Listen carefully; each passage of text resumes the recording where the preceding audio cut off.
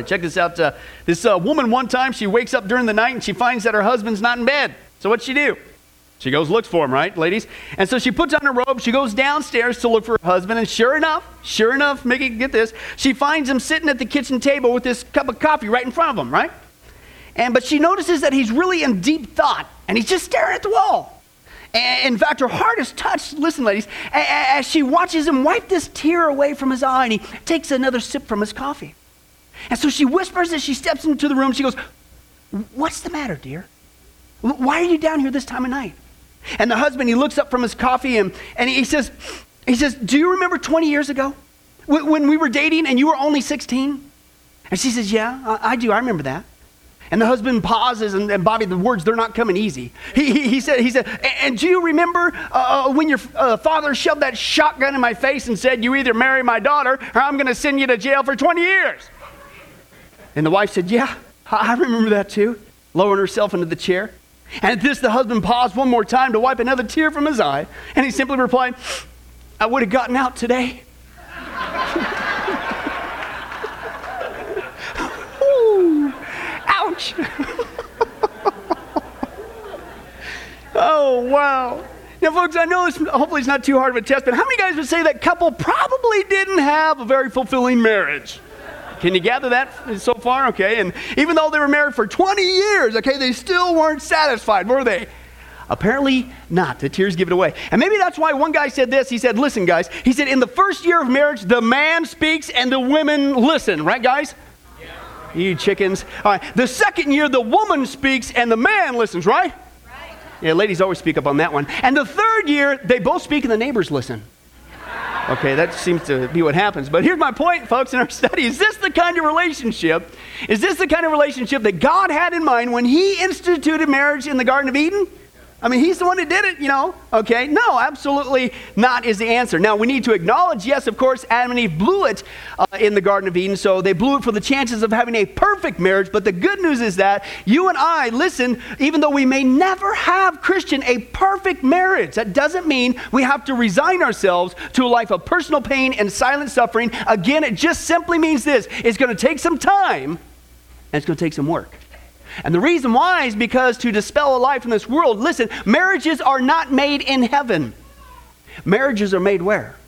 They're made right here on earth. Therefore, we're going to continue to do just that in our study, a marriage built to last here on earth, okay? Now, if you were here last week, we saw that first step in building that lasting marriage is simply to acknowledge the big whopper. You can't get this on the back of a Cheerios box, apparently, is that men and women are different. Huh? Is that profound or what? Oz, Michaela, you here today? Really? Well, Paul, thanks for raising your hand, but I was looking for Oz and Michaela, so I appreciate that. Let's give it up for Paul for our audience participation. That's right.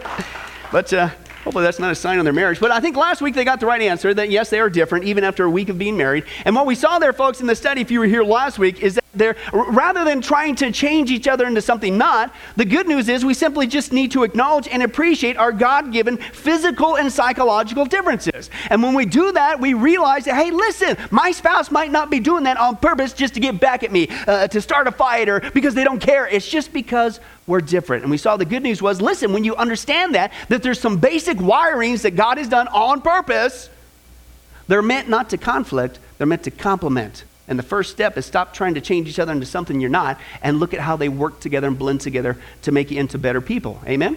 Okay? But that's not all. The second step in building that lasting marriage, folks, is number 2, and that is simply that love is a what? It is an action. And boy, does the world got this one wrong. Let's get the right answer first, and that comes from the Bible. Open your Bibles to 1 Corinthians 13 is our opening text here. 1 Corinthians 13. And if you find 2 Corinthians, what do? Take a look. If you find 3 Corinthians, what do? New Bible. There you go. Preach it. 1 Corinthians 13, we're going to look at verses 4 through 8. What is love? True love, biblical love. We're going to see what is the kind of love needed if we're going to have a marriage built to last. Hold that thing together all the way to the end. Well, it's simple. You just need to love each other. But again, the world gets it wrong. Let's get it right, and let's see what God has to say about that. Now, the first thing, verse 4, he says this: love is what? Patient. Okay, love is what? Kind. It does not envy, it does not boast, and it's not proud. Now, it's neither is it rude, it's not what? Whoa! Self-seeking? That's not what society says. It's not self-seeking, is what the scripture says. Listen, and it's not easily angered. Listen to this one. It keeps no record of right or wrong. You just keep hitting the delete key. We'll get to that, Lord willing, later in our study. We need to reconcile with one another, Lord willing. But anyway, so you don't know record of right and wrong. He says, listen, love does not delight in evil, but it rejoices with the truth. Listen, it not sometimes, not when it's convenient, not when it works out with your calendar. The word's there always. It always, listen, protects. It always trusts. It always hopes. It always perseveres. And because of that, guess what? True love, biblical love, God's love that will hold your marriage together, that love never fails. If you do that love, it will never fail. Now, folks, let's be honest with each other this morning. How many guys have ever heard that passage of Scripture before? Now, men, I'm here to help you out because I'm a fellow guy. I are one. And if we will take a moment to find what compartment we stored it in, what box, we'll probably recall that was read during our marriage ceremony. Okay, I'm still here to help you out. And even though, here's my point, we're very familiar with that word love, okay, here seems to be the problem. We're not familiar with the proper meaning of love, and because of this, marriages today, even in the church, are suffering. Why? Because listen, here's the premise. True love, biblical love, the love we just read, the right kind of love, that is the love. I don't care what you've been through, what you're going to go through. That is the love, the foundation that will hold your marriage together. And the problem is this: if you enter into marriage with the wrong definition of love, even as a Christian, okay, how many guys would like to have had when you first got saved, that all the lies and the things that you believe in this world just exited right along with that? That'd be nice, but sometimes we have to renew our mind and we have to get acquainted with the truth and unbrainwash ourselves from the lies of this world. And if we don't do that when it comes to love, listen, sooner or later our marriage is going to crumble, because the foundation is built on something that's going to crumble. The wrong definition of love, okay? And so if we're going to lay that proper foundation of love so that we can have marriages that will stand the test of time, how many guys would say, well, I think we better take a look at what that true definition of love is? How about you guys? Hey, great answer. We're going to do it anyway, but I appreciate your option and participation. Now listen, here, I'm trying to make it simple for you guys, okay? I'm trying to make this real simple. You know, when it comes to the definition of love, you only got two options, not 15. Okay, you got two options. Okay, this is profound. I don't even think you're going to get this on the back of a granola bar, let alone Cheerios box. Your two options are this. There's the right one, and there's the wrong. You guys are awesome. Give yourself a hand. Isn't that awesome? You guys, well, one of these days you'll wake up. The wrong definition of love, the wrong definition of love, folks, I think is pretty obvious. And hello, that's from society. And here's what society says if you haven't paid attention. Get this out of your brain, because this will hurt your marriage. And they say love is a feeling. It's just all about feeling, okay? And then the question is, well, where does society get this mistaken idea that love is just a mere feeling, okay? Well, believe it or not, the Bible records for us 4 different Greek words for the one English word love. Did you know that? Okay, there's 4 different Greek words for the one English word love, and the problem is our world pays attention to the first 3, especially the third one. Let's take a look at what the scripture talks about love. First of all, the Bible talks about a stergo love. Now, this is a love of complacency and satisfaction, like, I love my job, or I love my check, or I love my wiener dogs. She's right there. You can ask her later. It's true. Okay, but that's what it is. It's kind of that kind of love. Now, the next one is phileo. And that is a love of fondness or affection. Like I love my friend. Philos, adelphos, phileo, Philadelphia, city of brotherly love. That's what that is. Kind of like a friendship kind of love the scriptures talk about. But then there's also another one, and that's this one. It's eros. That's a love of passion or feeling. And of course, that's where we get our English word erotic from. Okay, now here's another test for you guys. Of those 3 Greek words, which one do you think is the most popular with our society today? Eros, that's right. You got the correct answer. Give yourself. Hey, you're catching on finally. Praise God. All right. Now, here's the problem with that. It's because of this, the average person today, think that when you talk about love, you just need to love each other. You got to stick it out. You got to love. You got to love. This is what they're thinking and going through their brain. And they think that love is merely a physical pleasure, or it's just a bunch of these fabulous feelings that somehow, some way, listen, here's the word that they use, the other person, he is my soulmate. And what they mean by soulmate, listen, is that person has now become your emotional soulmate, But you're so well fitted together that you will have nothing but these emotional googlies in your gut. You'll always just be full of fabulous feelings. Yes, those of you married shook your head very quickly on that. And yeah, that's a misnomer, like this guy talks about. Let's take a look and see what happens after you're married a while. Let's take a look here. I love it when I see new couples, man. New couples, they just get married and they just have it figured out, you know. They have all the answers. They have this whole marriage thing. Oh, it's so easy. They're always bragging about their relationship, you know. You know, I'm talking, it's so amazing. Our marriage is so amazing. What's so great about it? It's just so spiritual. It's like we're joined at the soul. The soul. What do you mean? It's like we finish each other's sentences all the time. We finish each other's sentences. I'm like, big deal. I don't care how long you've been married. You always finish each other's sentences. I've been married for 15 years. I'm like, hey, honey, can you make your own sandwich?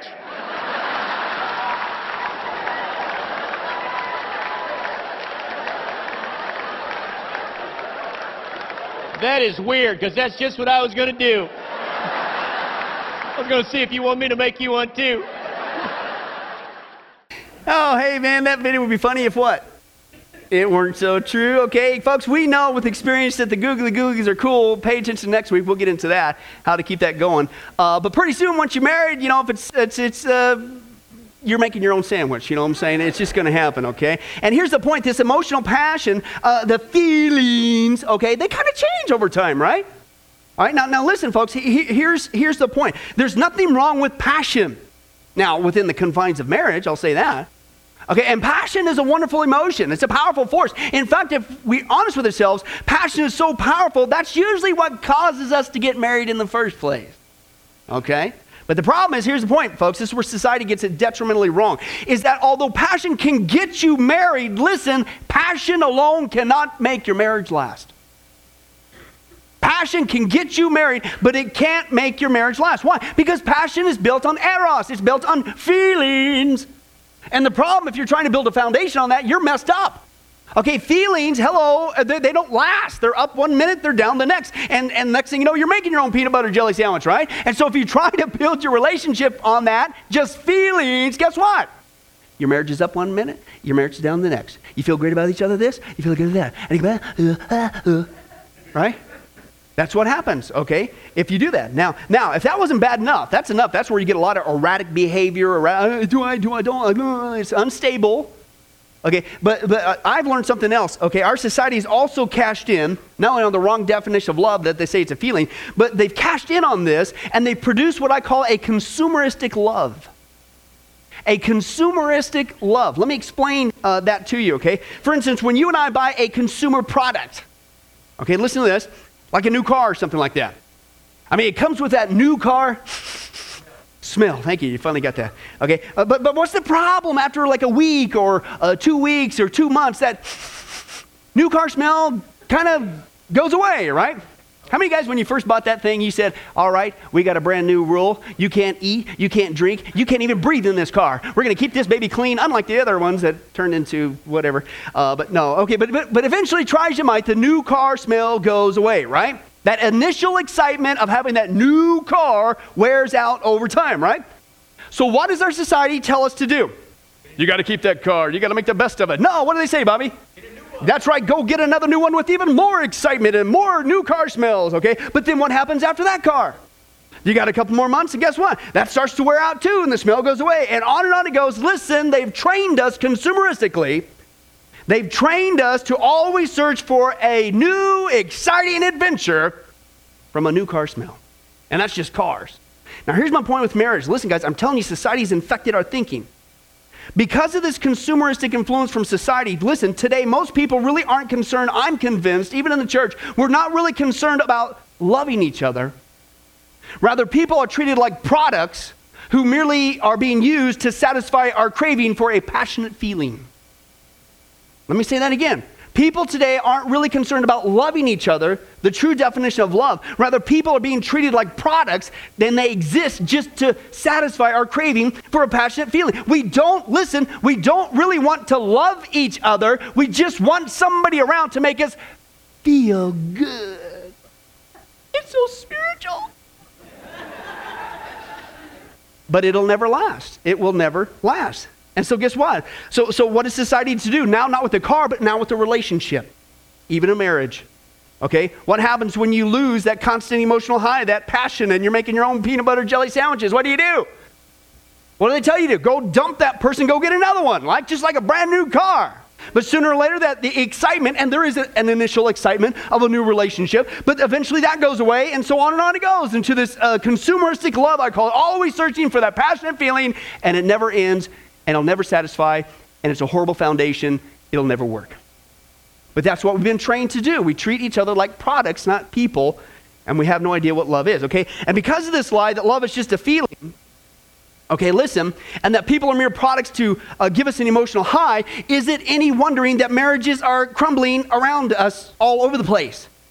Not at all, folks. And is it any wonder that it's so popular for people today, and they say and think this, listen, that when they are making their own sandwich, when it's been a long time since they said, it's so spiritual, okay? I mean, it's been quite some time, and they feel, not as passionate about their spouse. Then they've been trained to say this next lie, and they say this phrase as if it's so honorable. I guess I've fallen out of love with them. Right? That's how you describe that, apparently, according to the world. But folks, can I tell you something? That is a lie from the pit of hell. Listen, we do not fall out of love with each other. We choose to stop loving each other. You don't fall out of love. You, at some point in time, chose to stop loving that person. Okay? And folks, I'm telling you, in the church today, not just the world, when are we going to realize that true love has nothing to do with just mere feelings? And we've got to stop treating each other as husbands and wives as a consumer product that only exists to satisfy our cravings for an emotional high. And as long as we think that, I understand the world doesn't know better, but as the church, we're supposed to lead the way by example. And as long as we think that, folks, that love is a mere feeling, we're going to not have that firm foundation to build our marriages on. And sooner or later, guess what? Christian, your marriage is going to come crumbling down too. Get rid of the false definition of love out of your brain now. And let's get acquainted with that. So if we're going to build that proper foundation, how about we do get acquainted with that proper, correct definition of love? Tom, what do you think? Hey, let's do it. Praise God. Give it up for Tom. He's awesome, right? And folks, it's pretty obvious. The right definition of love, is not from our society. It's from who? Our Savior, Jesus, okay? And our Savior says that love is an action. It's not a feeling. Love, true love, biblical love is an action. Let's take a look now at the fourth Greek word that society seems to skip over. Okay, but this is the one that's going to hold your marriage together. It's called agapao, okay? And it's a love of self-sacrifice. Notice that. Self-sacrifice. Not all about you. Self-sacrifice. It's a love that impels the one loving to give himself or herself in self-sacrifice for the well-being of the one who is loved. In other words, you do it regardless, okay? That's the love that we're supposed to build our marriages upon. It's not eros, it's agapao. Now this is what's wild. This is the Savior's kind of love. Okay? This is the exact same kind of love that God demonstrated self-sacrificially to you and I. In this passage we quote all the time. John 3:16, for God so loved eros, stergo? No, this is the word agapao. For God so loved self-sacrificially purely for the benefit of somebody else. Can you say you and me? The world that he gave that's action. He gave his one and only Son that whoever believes in him shall not perish but have eternal life. Okay, God didn't base his love for you and I on a mere feeling. Anybody glad about that? He didn't base his love for you and I on a particular behavior. Well, now you really blew it. I'm going to stop loving you. How many guys glad you'll never hear, listen Christian, you'll never hear this from God. I guess I've fallen out of love with you. Think about it. Now listen, folks, this is the exact same word that's used, okay, for true biblical love. This is the kind of love that God demonstrates to you and I. This is the kind of love he did something about it. It's not just a feeling, it's an action. It's a self-sacrificial action. God loved us so much, he self-sacrificially gave his Son, Jesus Christ, okay? Now, the problem is this attitude of self-sacrifice is absolutely foreign to our society, listen, and so most people have no idea What to even look for in a so-called loving relationship? They play games with each other, superficially. Like this couple, listen to this. There's this guy, his name is Joe, and he sets up his friend Jim, and he goes on this blind date with this female friend of his, right? But Jim, he's a little bit worried about going out with somebody he's never seen before, right? And so Jim says, hey man, he said, what do I do if she's not very attractive? I'll be stuck with her all night long. And Joe says, hey man, don't worry. Here's what you do. You just go up to her door and you meet her first, right? And if you like what you see, everything goes as planned, right? But if you don't, just shout, ah! And fake an asthma attack, right? And get out of there, right? So that night, Jim, he knocks on the girl's door, and when she comes out, man, he's awestruck, man. How incredibly beautiful she is, and she's a total knockout. And he's about to speak when all of a sudden the girl grabs her chest and goes, ah! That's what he gets, right, ladies?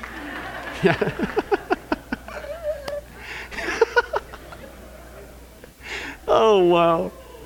Folks, I'm telling you, that's like our world today. Most people don't have any idea what makes for a true loving relationship. They're still playing games, looking for that perfect feeling, that superficial thing in other people. But I'm telling you, folks, if you and I really love each other, we are not going to play games with each other. Listen, husbands, listen, wives, we are going to give ourselves to each other self-sacrificially, regardless of the other person, just like Jesus did and does for us today. That will hold your marriage together. But I want to break it down for you and give you 2 ways that this self-sacrificial love looks like so we can break it down. And just get it out of the nebulous and let's make it practical. Anybody for that? Okay, let's do that. The first thing that true love in action requires, listen, is you need to have no stipulations on it. True love, biblical love, means you're not going to have stipulations on it, okay? You see, our society, guys, not only says that love is a mere feeling, but they have conditioned us to think that love comes with strings attached. And once again, it's an influence from the media, all right? Now, this is the way we've been trained and ingrained in our brains from wee high. Listen to what society says. Ladies, I'll start with you. Do they not say, strings attached, do they not say that you'll be loved if, strings attached, if you're skinny? Isn't that a big giant message today? Do they not say, ladies, you'll be loved if you adorn yourself with this particular brand of makeup? Ladies, you'll be loved if you wear this brand of clothing, and on it goes. If, strings attached, you do that, then you'll be loved. Guys, they do the same thing with us. They'll say, hey guys, that's right, you want to have a loving relationship? You'll be loved if you rise to the corporate ladder and makes tons of cash. Or no guys, you'll be loved if you drink this particular brand of alcohol. No guys, you'll be loved if you drive this big manly truck. Right. Okay, let's just move on. But that's what they say. But isn't that what they say? That's what they're conditioned us. Strings attached. Love comes with strings attached. That's not what the Bible says. What did we just read? This is not agapao love. It is a love that is not sacrificing yourself for another person. It is a false love. It is stipulating. It's imposing a condition on your decision to actively love another person. And it's the exact kind of opposite love that we are to demonstrate each other as husbands and wives. There are no stipulations in this command from God. One for each of us. Ephesians 5, verse 22 through 25. Wives, be subject to your own husbands as to the Lord. Period. Next one. Husbands, love your wives just as Christ also loved the church and gave himself up for her. Period. End of discussion. And again, hopefully most of us are well acquainted with that passage. Yet, how many times, listen, I just quoted to you, how many times have you heard it said from the wives, oh yeah? Oh yeah. I'll submit to my husband as the spiritual leader as soon as he loves me. Christ loves the church. Yeah, that's right, man, preach it.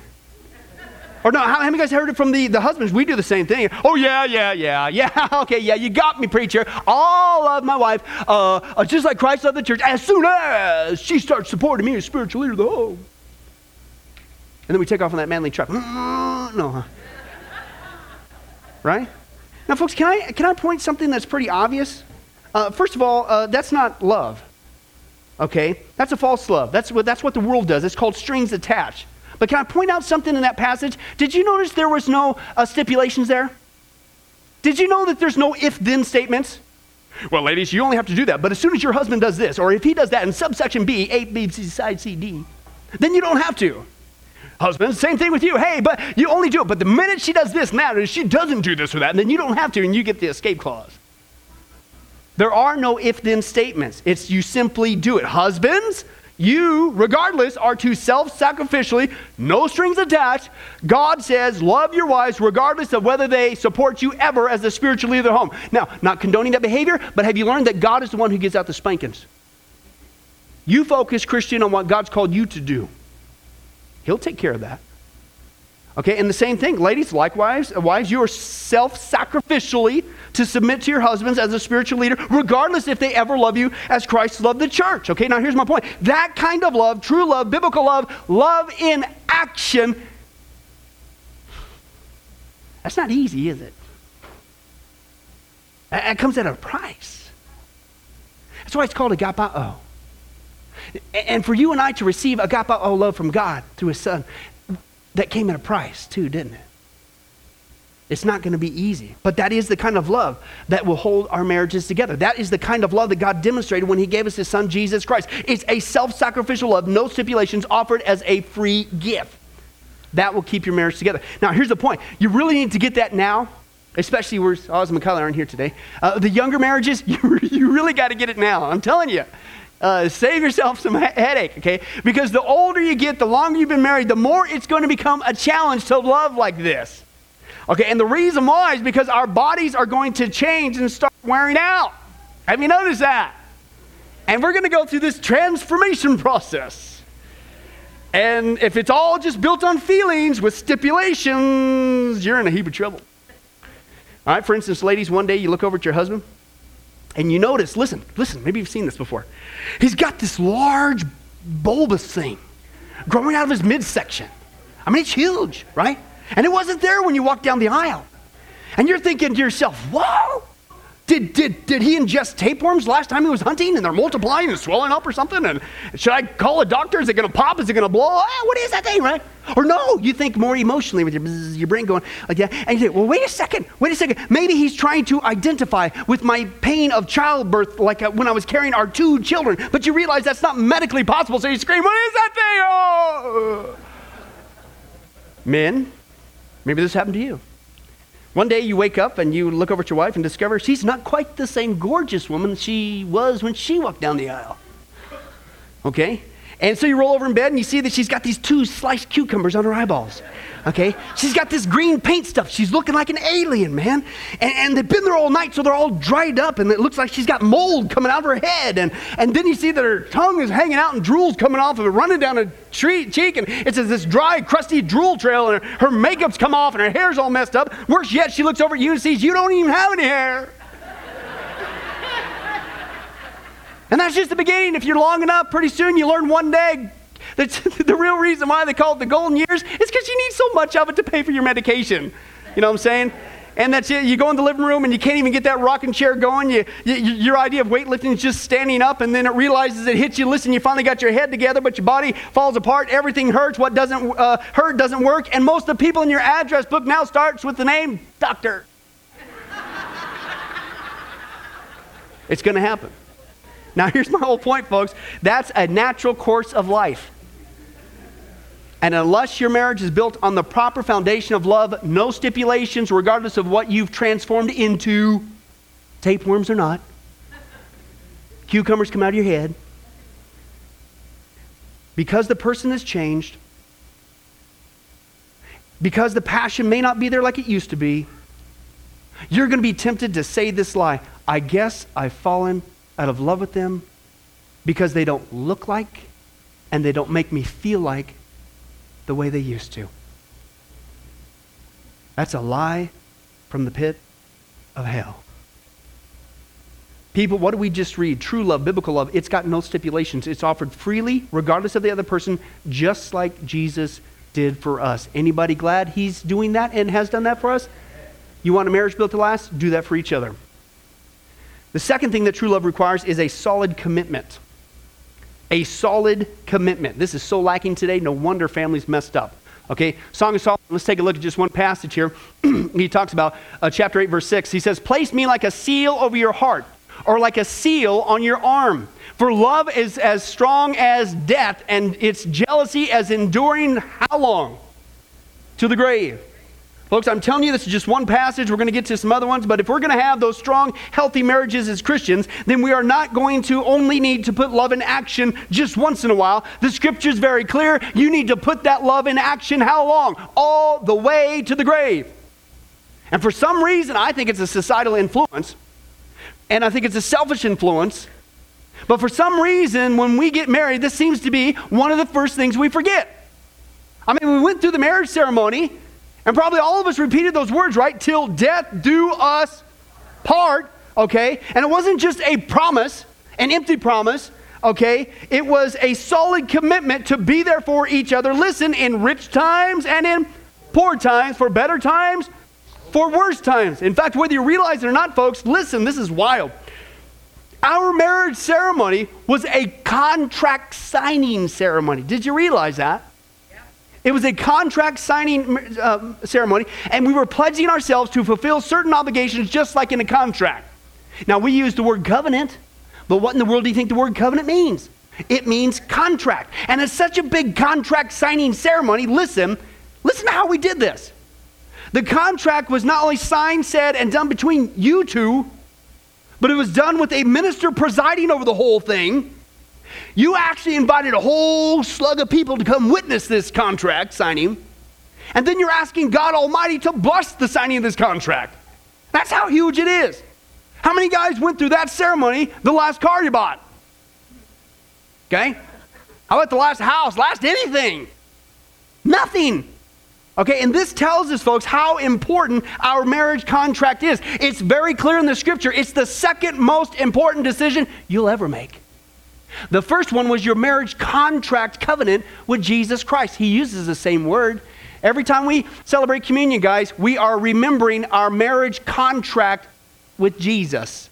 This is what he says, 1 Corinthians chapter 11, verse 25. In the same way, after supper, he, Jesus, takes the cup, saying, this cup is the new covenant. You know what that is? Contract. This is the new contract in my blood. Do this whenever you drink it in remembrance of me, okay? Is anybody glad here that our new contract, our new covenant with Jesus is secure? Is anybody glad that Jesus is personally, solidly committed to our contract to the point where he actually signed it with his own blood?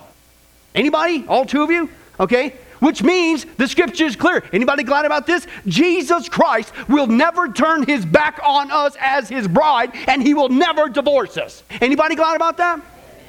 This is the same word that is used to explain our marriage ceremony. It's a contract.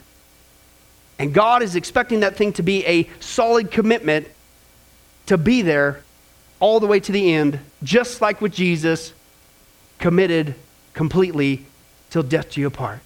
And this is why I think Jesus makes this statement. He adds on the end, speaking of marriage, he adds on to the end of it. We saw this last week, Matthew 19, verse 5 through 6. For this reason, a man will leave his father and mother and be united to his wife. You're going to get married, right? And then the two is going to become one flesh, right? Well, listen. So he says, obviously, they're no longer two but one. But he adds this, what? Therefore, what God has joined together in this contract, let not man separate. Can I translate that for you? Don't you even think of breaking your contract. That contract is serious. And it's supposed to be all the way to the end. Now, here's the problem. That's not what society says, is it? Not at all. Dump them. Go get somebody else as soon as you don't have that emotional high. Okay?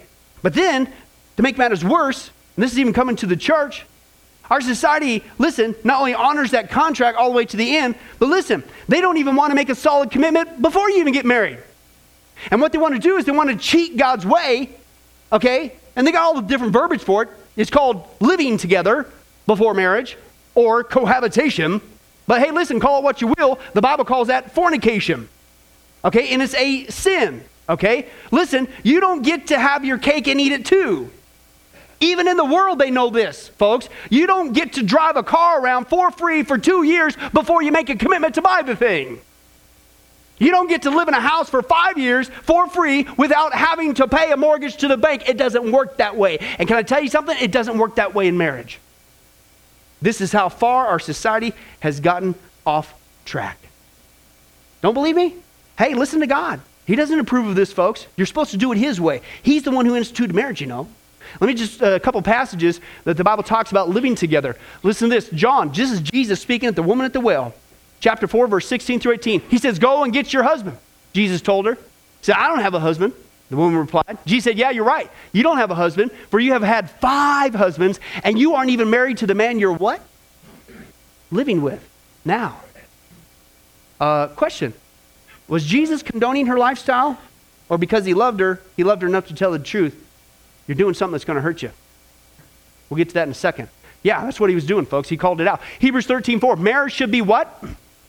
Honored by all, and the marriage bed kept pure, for God is going to judge the adulterer and the sexually immoral. 1 Corinthians 6:18-19. Flee, don't flirt with it. Flee from sexual immorality. All other sins a man commits are outside his body, but he who sins sexually sins against his own body. Do you not know that your body is the temple of the Holy Spirit who is in you, whom you received from God? You're not your own. Can I tell you something? Do you not realize that God sees in the dark?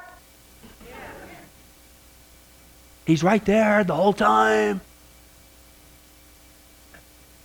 1 Thessalonians 4, 3-5. It is God's will that you should be sanctified, meaning set apart for him, that you should avoid sexual immorality, that each of you should learn to control his own body in a way that is holy and honorable, not in passionate lust like the heathen, eros, who do not know God, and that in this matter no one should wrong his brother or sister or take advantage of them. Ladies, can I be blunt for you? I'm going to play dad for a minute, okay? Because this is my theory with my daughter. Listen, if some guy's pressuring you to break God's command and who's not interested in giving you a solid commitment with the ring on the finger, walking down the aisle, dump him.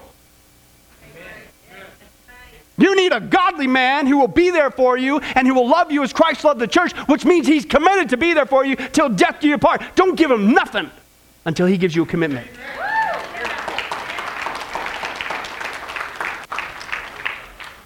But that's the dad in me. And finally, this is 1 Thessalonians 5:22. Abstain from all appearance of evil. And we can go on and on, but I think that's pretty obvious, folks. What's the stance from the Scripture on this issue? In other words, don't even mess with it. Don't even go there, okay? You've got to deal with this fact that God doesn't approve of this, okay? Why? Because he loves us. When Jesus told that lady at the well, it's because he really didn't like her and he had a personal pet peeve against her. No. Can I tell you something? Sin hurts. Sin destroys. Sin will destroy you. It'll destroy other people. And because God cares, he loves people enough to tell them the truth. Don't avoid all appearances. Don't even go there. Don't get this appearance that you're married when you're not. You're lying. You're not just being a hypocrite. It's a sin that should be that will destroy you. It has to be avoided. Don't go there. Why would you pack dynamite in your house? Boom. Oh, maybe it'll blow up. Maybe it won't. Why even bring it in your house? Now listen, see, it's one thing to reject God's scripture, which I don't recommend, by the way. But see, the people who promote this as a way of having a solid, great marriage, they don't tell you the truth. They don't tell you what kind of dynamite you're bringing into your house. Let's take a look at some statistics on cohabitation, living together, and you tell me if it benefits anybody. Secular research, some of this, folks, by the way. Take a look at this. Now, cohabitation or living together prior to marriage in the U.S. has been increased more than 1,500%. And so is it any wonder that marriages and families are crumbling? It's going crazy. Nobody wants to sign a contract. More than 60% of all marriages are preceded now by this behavior, cohabitation. Nearly half of 20-somethings agreed with the statement, you would only marry someone if he or she agreed to live together with you first so that you could find out whether you really get along. Really? Oh, and then 2/3 said they believed that moving in together before marriage was a good way, listen, to avoid divorce. Okay, so my question is, did God get it wrong? Here's what they don't tell you, folks, with this. Couples who live together before marriage, and especially before an engagement or otherwise clear what? Commitment, tend to be less satisfied with their marriages even if they do get married. Number one. Number two, couples who live together before marriage are more likely to divorce. Completely opposite of what the rationale is, and more open to divorce than couples who do not live together before marriage. Women are more likely to view living together as a step towards marriage, while men are more likely to see it as a way to test a relationship or postpone a commitment. Can I say it again? Dump them. Dump them. Why should he make a commitment? You're giving him stuff that should be reserved for marriage. Hold your ground. Be the precious vessel that God's called you to be. The more months couples live together, the less enthusiastic they are about marriage and childbearing. Annual rates of depression among couples that live together are more than 3 times what they are for married couples, and the level of depression rose the length that you continue to be unmarried. It got worse as you went. Couples who live together prior to marriage report lower levels of happiness, lower levels of sexual satisfaction, poor communication, and poor relationships with their parents. The longer they lived together before marriage, the more likely they were to resort to heated arguments, fights, aggression, disagreements, hitting, and violence when conflicts arose. And women with live-in relationships are more likely to suffer physical and sexual abuse than married women, and women who with live-in relationships are 9 times more likely to be killed by their partner than were married women. And this is supposed to be the way to go? But what about the kids? I mean, well, folks, unfortunately, that's not working. Research reveals that what? Commitment and stability are the core of a child's need. But guess what? You live together, there is no commitment. You're not meeting the needs of the child. All right? Let's continue on. Yet now, 40% of all children in the United States spend time in cohabitating households, almost half. Well, what's that doing to them? 2011 report, folks, hot off the press, said that children in cohabitating households are more likely to suffer from a range of emotional and social problems such as drug use, depression, dropping out of high school, behavior problems, and lower academic performance compared to children of intact married families. It's hurting the kids as well. Children living in cohabitating households are 8 times more likely to be harmed than children living with married biological parents. In fact, the most unsafe family environment for children outside the womb is now one in which the mother lives with the boyfriend. The most dangerous place for a child. Crazy.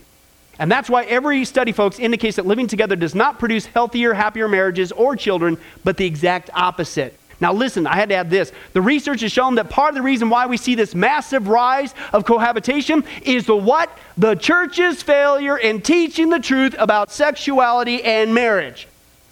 Can I translate that for you? Christians and churches and pastors are wimping out and taking a stand on God's word. Let me translate it in view of what Jesus did for the woman at the well. You didn't love them enough to tell them the truth, that they were involved in a behavior that wasn't just sin, it will bring destruction upon them. You kept your mouth silent while they were hurting themselves and their family. I wouldn't want to be a part of that church. I want somebody to love me enough to tell me the truth and risk the relationship. I don't know, it sounds to me like breaking God's rules and cheating on the marriage covenant and living together probably isn't the way to go. How about you guys? I mean, it's almost like God really does know what's best for us. You know what I'm saying? All right, folks, here's the facts. Healthy families come from healthy, committed marriages that make a strong commitment to be there till death do we part before you ever come together as one. That's the facts. Now, unfortunately, even though this is clear in the scripture, it's gotten so bad today, guys, listen, that society's attitude has crept into the church where we will not only love people enough to tell them the truth about the dangers of cohabitation. Listen, it's gotten so bad, we now have so-called church leaders who say that even if you do get married, there's no need to be there till death do you part. You can go ahead and break your contract, especially if they have Alzheimer's. This is how bad it's gotten, folks. We have got to turn the ship around. Let's take a look at that.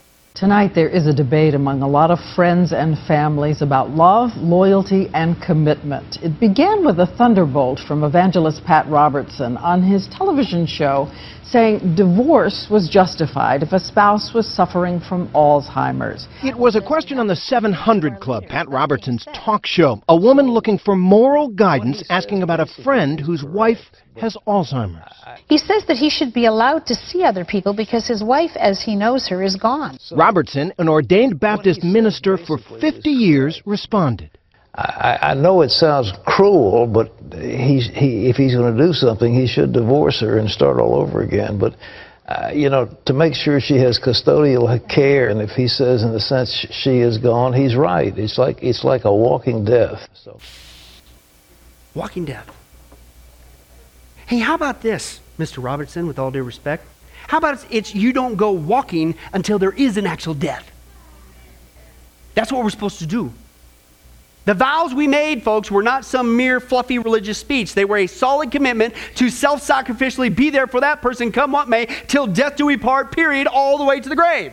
We needed to be there for each other as we promised in the contract, for richer, for poor, for better, for worse, in sickness and in health, and that includes Alzheimer's. No wonder, even in the church, families are falling apart. Marriages are crumbling. We have got to get back to the true definition of love, biblical love, no stipulations, solid commitment, all the way to the end. I want to close with how you're supposed to fulfill your contract with a different Robertson. Here's the right way to do it. True story, Robertson McQuilkin, he was a young man who dreamed of becoming the president of Columbia Bible College. And he adored his father who had held that position, and he aspired to someday take his father's place. Well, one day his dream came true. He became the president of Columbia Bible College. And he served as president for a number of years, and he led Columbia to become a premier Christian institution that prepared hundreds of young people for service, both in the United States and abroad. Then one day, a tragedy struck in his household. His wife began to show symptoms of Alzheimer's disease. And in a matter of months, there were dramatic consequences. She not only lost the memory of much of their life together, listen, she was unable to even recognize who he was.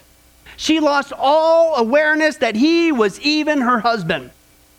So Robertson McQuilkin made his decision. Listen, he resigned the presidency of Columbia so he could give full-time care to his wife. Without hesitation, he walked away from his calling as an act of love for her. Listen, in the church, there were realists who told him that there was no point in doing what he was doing, that anybody could take care of his poor wife, but nobody could be the president of Columbia Bible College. And after all, she didn't even recognize him when he came in the room to help her. And then there were the pious critics who brought up the fact that he was walking away from a calling from God, and he was letting his personal concern for his wife interfere for his service to the Lord. Listen, his answers were significant. He readily admitted that his wife didn't know who he was, but the important thing was he still knew who she was, and she was still the same beautiful woman that he married those years ago.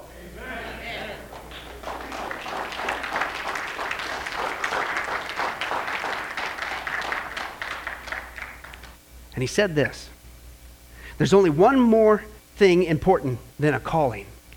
Oh, come on. And that is a promise. And I promised to be there for her till death do we part.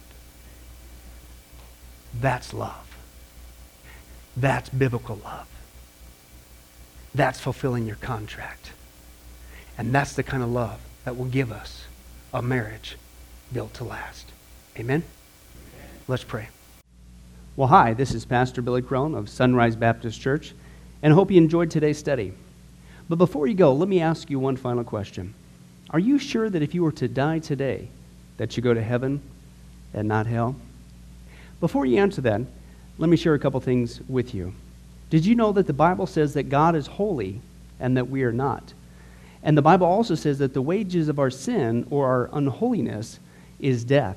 In other words, when we die, and it's coming for each one of us, we're all marching towards the grave at different speeds, but it's going to happen. The Bible says, therefore, since the wages of our sin is death, we deserve to die and go straight to hell and not to heaven. And that's bad enough, but to make matters worse, we don't want to admit this. God already knows. He knows all of our behavior, everything, our thoughts, what we've done, what even we're going to do. He knows it all. He's gone. Even though he already knows this, we don't want to admit this. And so out of love and mercy, God gave us something called his law, or the Ten Commandments. It's kind of like his x-ray into our heart to show us what he already knows, that he is holy and that we are not. And it's this unholiness or sin that separates us from him. Let's take a look at God's x-ray, if you will, his divine law, to show us what he already knows. The Ten Commandments, the ninth one says this: you shall not bear false witness. Okay? That's called lying. Okay? And if you've ever told a lie once, which we all have, myself included, the Bible says that makes you a liar. Okay? Another commandment says you shall not steal. Okay? And you might think, well, that's something that everybody does. Well, it doesn't make it right. And it demonstrates what God is trying to show us, that we all have sin, and it's separating us from him. Even if you took a pencil in the third grade from somebody, if you did it without permission, that's stealing. And so now you've become a thief. The Bible says that you shall not use the Lord's name in vain. And how interesting it is and unfortunate that the only name under heaven by which men might be saved, the name Jesus Christ, has now become a common cuss word. The Bible says that God is so holy that even His name is holy. If you've taken the Lord's name in vain and used it as a cuss word or even flippantly, the Bible calls that the sin of blasphemy. And so now you become a blasphemer. The Bible says you shall not commit adultery. And Jesus says if you even look at another person with lust in your eye, you've committed adultery in your heart. And finally, the Bible says you shall not murder. And you might think, well, hey, I haven't done that one. Really? Well, again, the Bible says that the sin of hatred is the same as the sin of murder. The only difference is you pulled the trigger, if you will, in your heart. You wish they were dead. And in God's eyes, it's the same thing in principle. Folks, that's only just a couple of the 10 Commandments. We didn't even go through all of them. But I think you're starting to get the picture. The Bible is correct. We have all fallen short of the glory of God, myself included, and that we are separated from God as a result. And so when our time comes, we're not automatically going to heaven. We are headed for judgment. We are headed for hell. Now let me tell you the good news. The good news is that God so loved the world that He gave His one and only begotten Son, Jesus Christ, to save us. Jesus Christ died on the cross. It was the death penalty of its day. He paid in full the price for our sins to be forgiven. Let me give you an analogy. For instance, even today, we could see that a person could commit a crime. They cannot reverse it. The sentence has been passed. The judge has slammed his gavel, and they are ushered off into their jail cell. And in this particular crime, they are going to receive the death penalty. And so they're behind bars just waiting for the time, waiting for the call for them to go and receive the death penalty. But believe it or not, as we know, there is a way that a person can get off a death row. And that is if the one in authority, the governor, would grant them a pardon. Now, they didn't earn it. They certainly don't deserve it. And there's nothing they could do to earn it because nothing can reverse their crime. Okay? Yet the one in authority has that ability to grant them a pardon. Well, can I tell you something? That's what God has done through Jesus Christ. The cross was the death penalty of the day. God sent His one and only Son to die on the cross, to take the death penalty in our place, and that if we would just receive His pardon for all of our sins, God is willing to allow us to get off a death row. He's willing to forgive us completely of all of our sins. That's the good news that I want to share with you. God loves you. The Bible says that God is not willing that anyone should perish, but everyone come to repentance. Won't you, if that's you, call upon the name of Jesus Christ right now? Won't you ask Him to forgive you your sins? The Bible says that if you confess with your mouth Jesus is Lord and believe in your heart that God raised Him from the dead, you will be saved. Won't you do that now, wherever you are? Please, take God up on His amazing, loving offer. I'll let you down. Man will let you down. People will let you down. But God never will. He wants to adopt you into His forever family. He loves you. He's willing to forgive you of anything and everything you've ever done, past, present, and future. It's amazing. Please, call upon Jesus now. Well, this has been Pastor Billy Crone of Sunrise Baptist Church. If there's anything that we can do for you, please don't hesitate to ask. Our number and information will come up here on the screen here shortly. And remember, I hope to see you in heaven. God bless. Thank you for watching this presentation from Sunrise Baptist Church. If you would like to send us a letter or any other kind of postage, you can reach us at 1780 Betty Lane, Las Vegas, Nevada, 89156.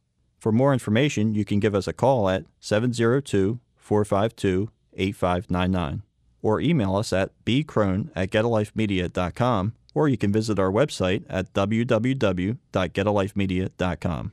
Billy Crone and this ministry can also be found on Facebook and Twitter. Join us for services at www.sunriselv.com.